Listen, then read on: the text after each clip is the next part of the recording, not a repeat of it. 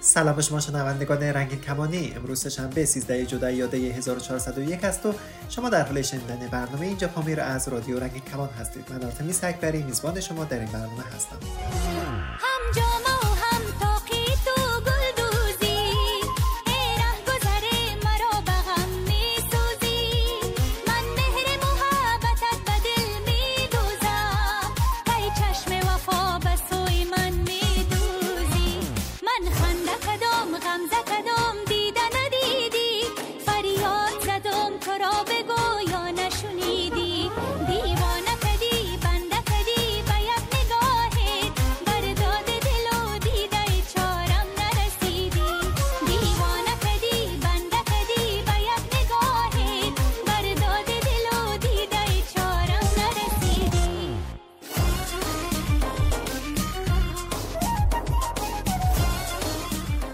در این قسمت از برنامه شما بخش دوم صحبت‌های یاسمین زنی ترنس افغان را میشنوید. او قرار است از مسیر قاچاقی که طی کرده از ایران و ترکیه را برای ما روایت کنه و از شرایط خودش به عنوان یک زن ترنس در ترکیه برای ما بگوید.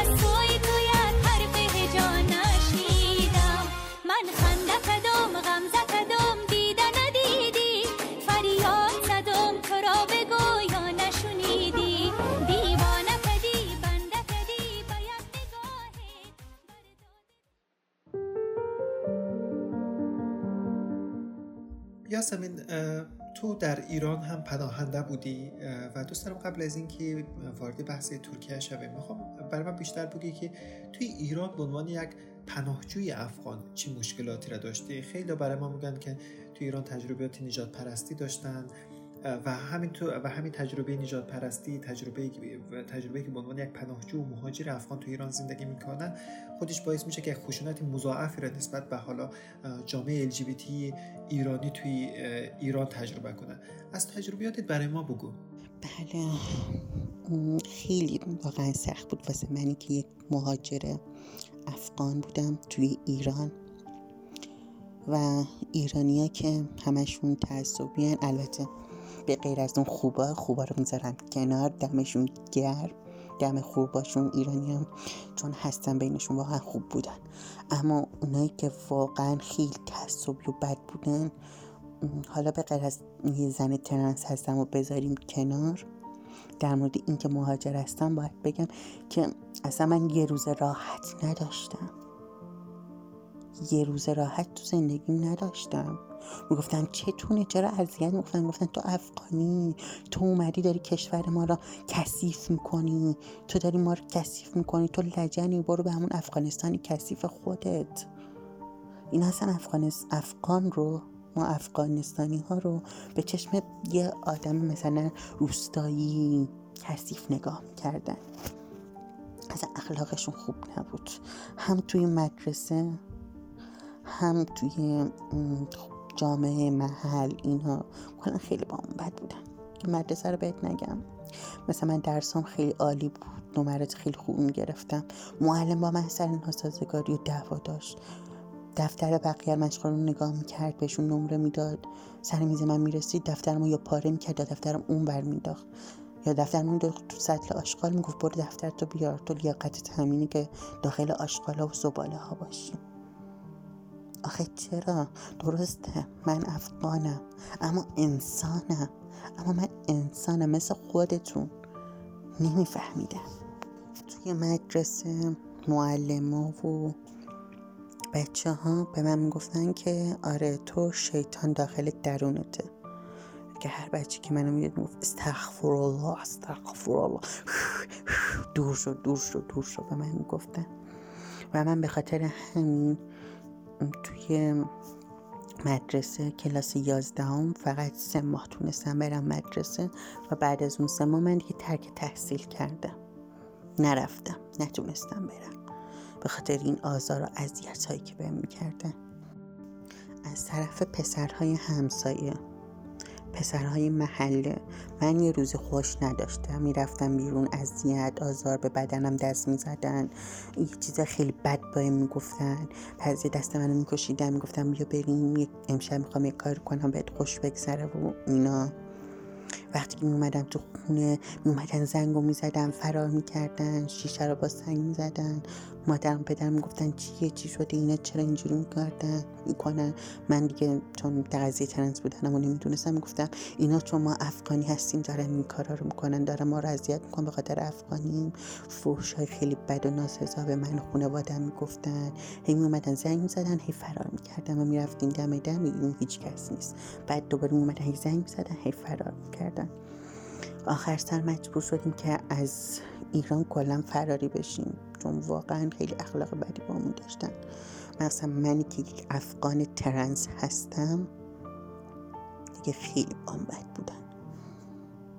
دیگه مجبور شدیم اومدیم ترکیه و اینجا موندگار شدیم.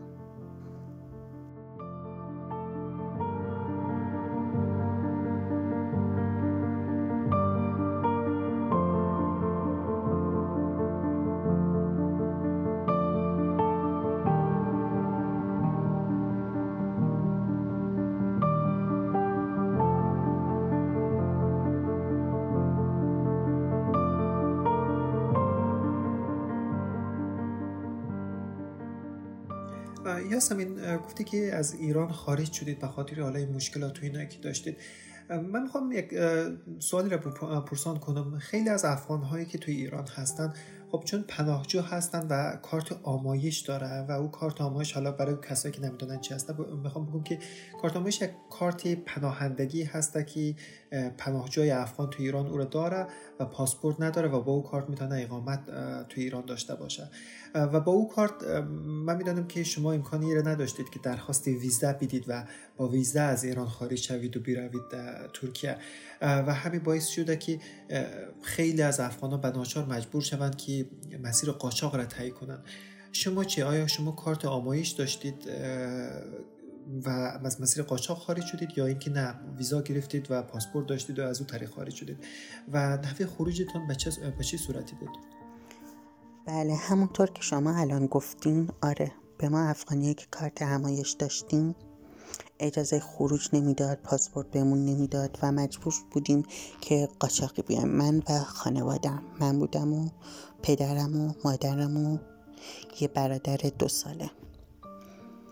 که پدرم با یه قاچاقبر صحبت کرد، اوکی داد، در مورد راه و اینا رفتیم صحبت کردیم و هرچی اموال داشتیم و فروختیم و یک کولی پشتی و یه دونه لباس داشتیم و تموم. حتی چیزی نمیتونستیم با خودمون برداریم. و اینکه به صورت قاچاق اومدیم ترکیه و مسیرش رو بخوام بهتون بگم، کوه بود، دشت بود، بیابان بود، حیوان بود، اما انسان نبود. حتی جنازه هم بود. من به چشم خودم نزدیک 7-8 جنازه دیدم. خیلی وحشت داشتم. فقط توی دلم میگفتم خدایا تو اگه هستی بهم کمک کن. یعنی فقط من خدا رو صدا میزدم. خیلی اون لحظه وحشتناکی بود. خستگی راه، مدام راه رفتن، شب بی پناه توی دل کوه، هیچ کس نبود، فقط ما بودیم و 2 خانواده دیگه کنار هم نشسته بودیم. همه جا تاریک، صدای گرگ، سرد، اصلا چیزی گرمایشی نداشتیم، لباس گرم نداشتیم، سرد، دور و برمون فقط برف بود داخل اون کوه. خیلی راه بدیه، خیلی. هم رفتار قاچاق برا خیلی بده، هم رفتار پلیس ترکیه وقتی که میگیرنت. قاچاق برا خیلی بدن، بدون آب نمیدن، کتکت میزنن، جلوی چشمت بقیه رو کتک میزنن، حرفای توهین‌آمیز میزنن، توهین میکنن و بهت میگن چرا اومدی، چرا داری میری، شما نفهم هستین، شما اینجورین. منم که اومدیم پلیس ترکیه میگفت وا ترکیه بده اینا، شما اومدی اینجا رو اشغال کردین، کثیف کردین. خیلی سختی راه داره، خیلی سختی داره این راه. ما وقتی که اومدیم ترکیه خانوادم نمیدونستم من ترنس هستم و من هیچی نمیگفتم. رفتیم اداره مهاجرتی، اونجا درخواست پدرم درخواست پناهندگی دادن و گفتن که افغان تبار هستن و تو ایران آزار و اذیت داشتیم و نمیتونستیم زندگی کنیم و اینکه درخواستمون قبول شد که پناهنده شدیم اینجا. تا اینکه صحبت قبل گفتم چند وقت پیش من از خانوادم شکایت کردم و از طریق قانونی و شکایت بهشون گفتم که من یه خانم ترنس هستم.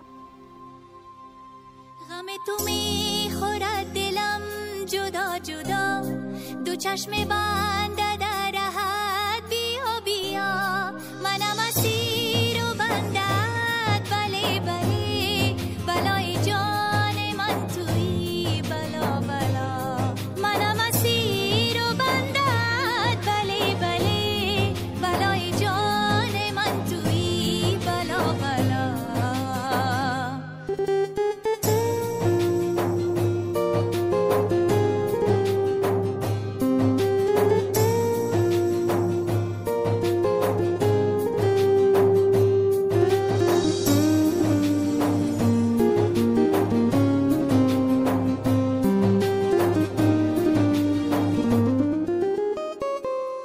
نوشتم که میکشم علم علم، نوشتایی که حرف من خطا خطا، نوشتم که میکشم علم علم، نوشتایی که حرف من خطا خطا، و گوش دل همی رسد قدم قدم، صدای پای تو بله صدا صدا.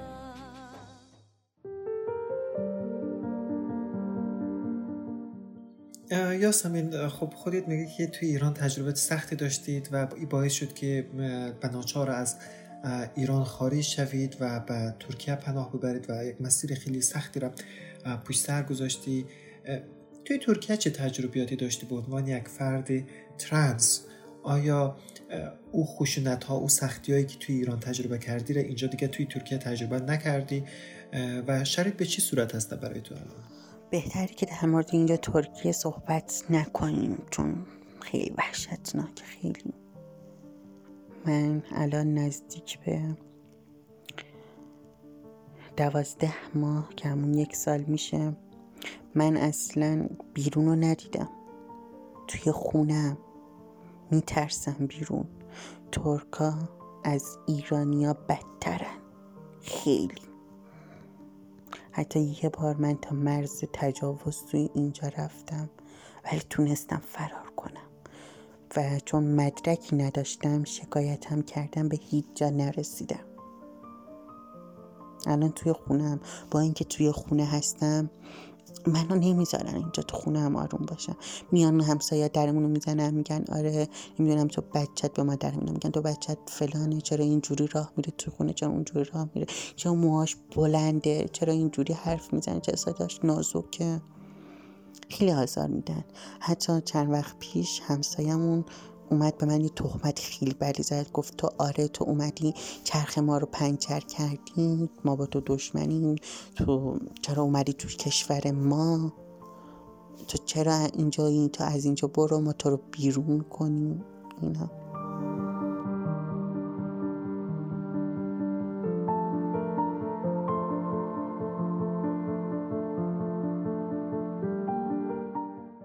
و واقعا متاسف هستم بابت تجربه سخت و ناراحت کننده ای که داشتی و امیدوارم که این روزهای سخت را پشت سر بذاره.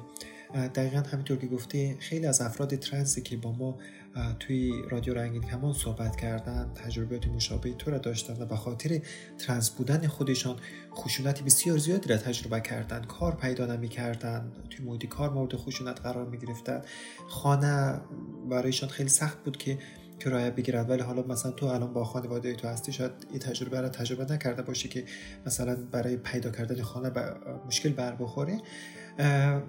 من سوال دیگه ای دارم. الان محیط کار توی ترکیه واقعا امن نیست برای افراد ترنس، توی ایران هم قطعا امن نبوده. آیا تجربه کار توی ترکیه رو داشتی و آیا توی محیط کارت به خاطر ترنس بودن خودت به چالش مشکلی برخوردی یا نه؟ من چند جا واسه کار رفتم، فقط تا 5 روز میموندم.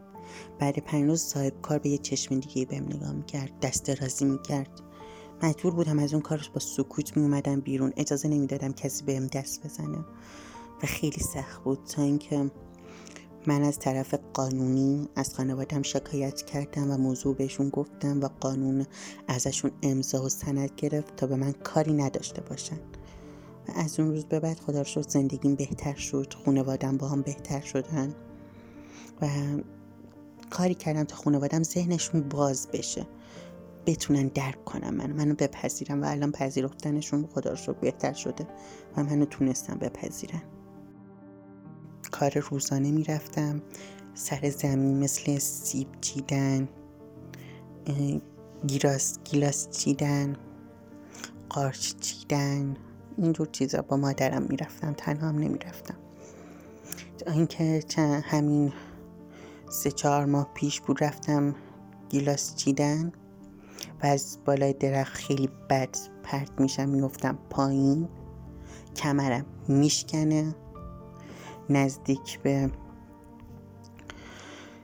6 تا پلاتین کمرم میخوره و الان دیگه کامل تو خونه افتادم. نمیتونم راه برم، نمیتونم بشینم، نمیتونم خم بشم، نمیتونم راست بشم. مدام همینجوری دراز کشیدم و دیگه به سقف دارم زل میزنم تا ببینیم چی میشه.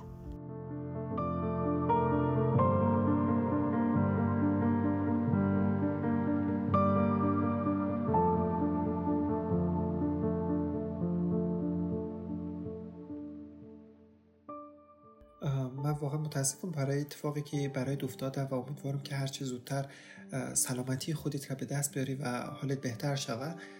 یاسمین، برای عملهای موسوم به باز تایید جنسیت یا تطبیق جنسیت تا حالا اقدام کردی یا نه؟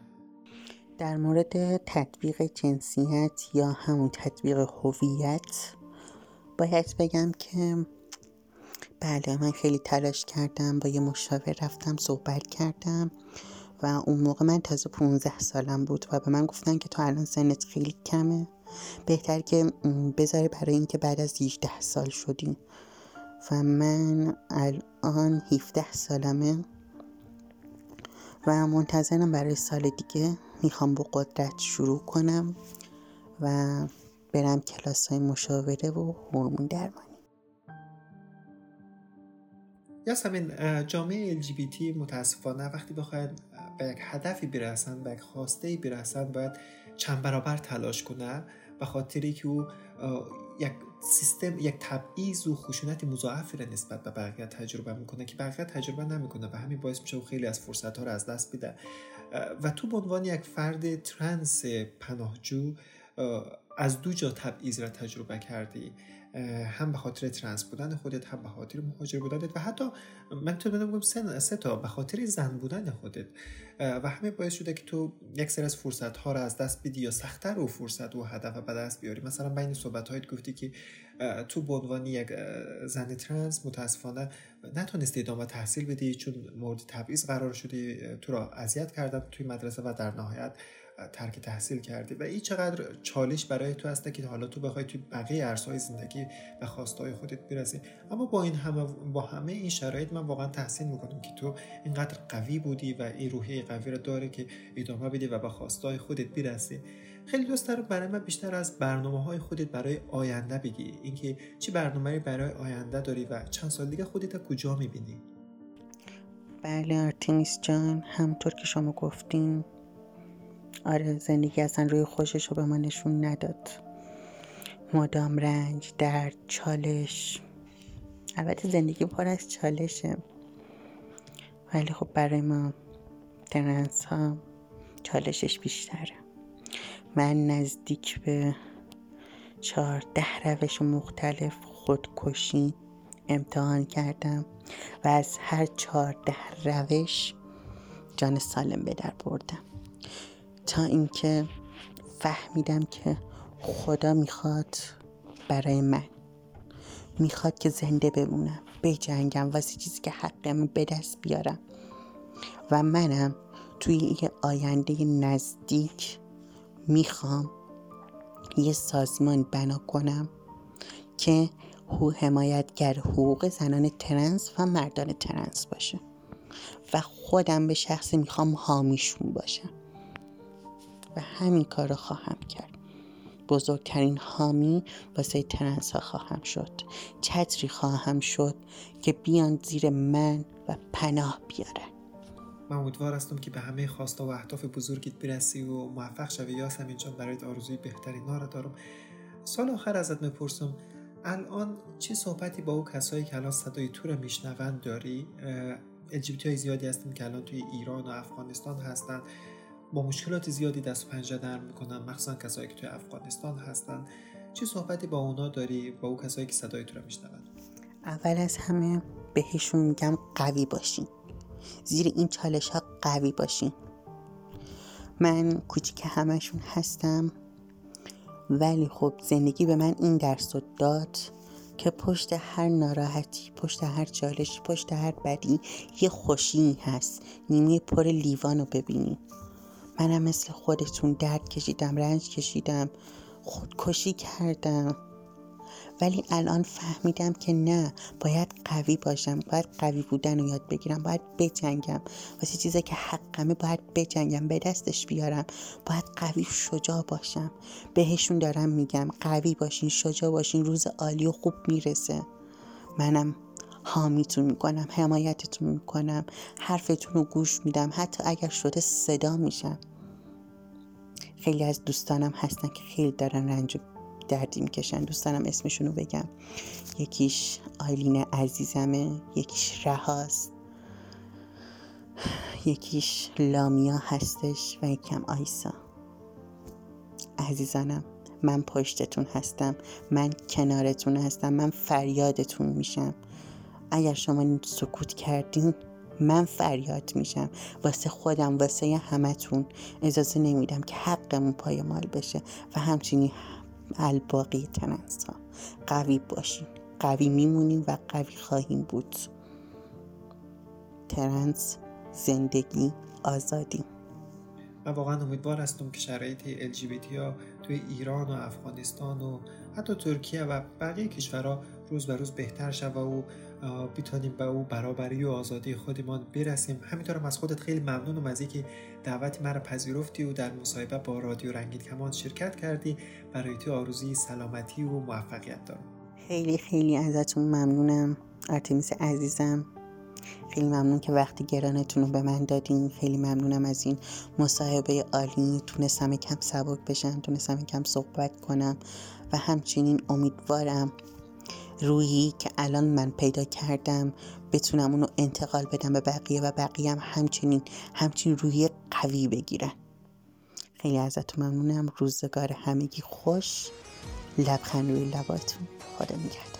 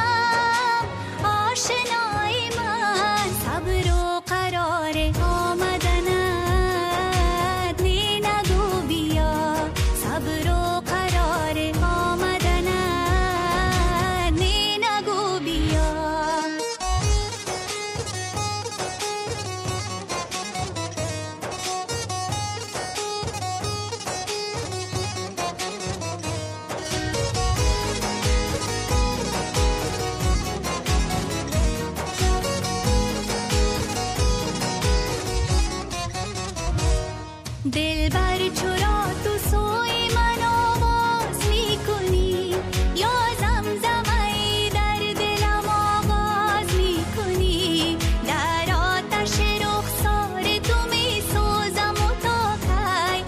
که سوخت دل عاشق خود ناز میکنی، ناز میکنی. من انتظار آمدنت نی نگو بیا، دل گشت از آره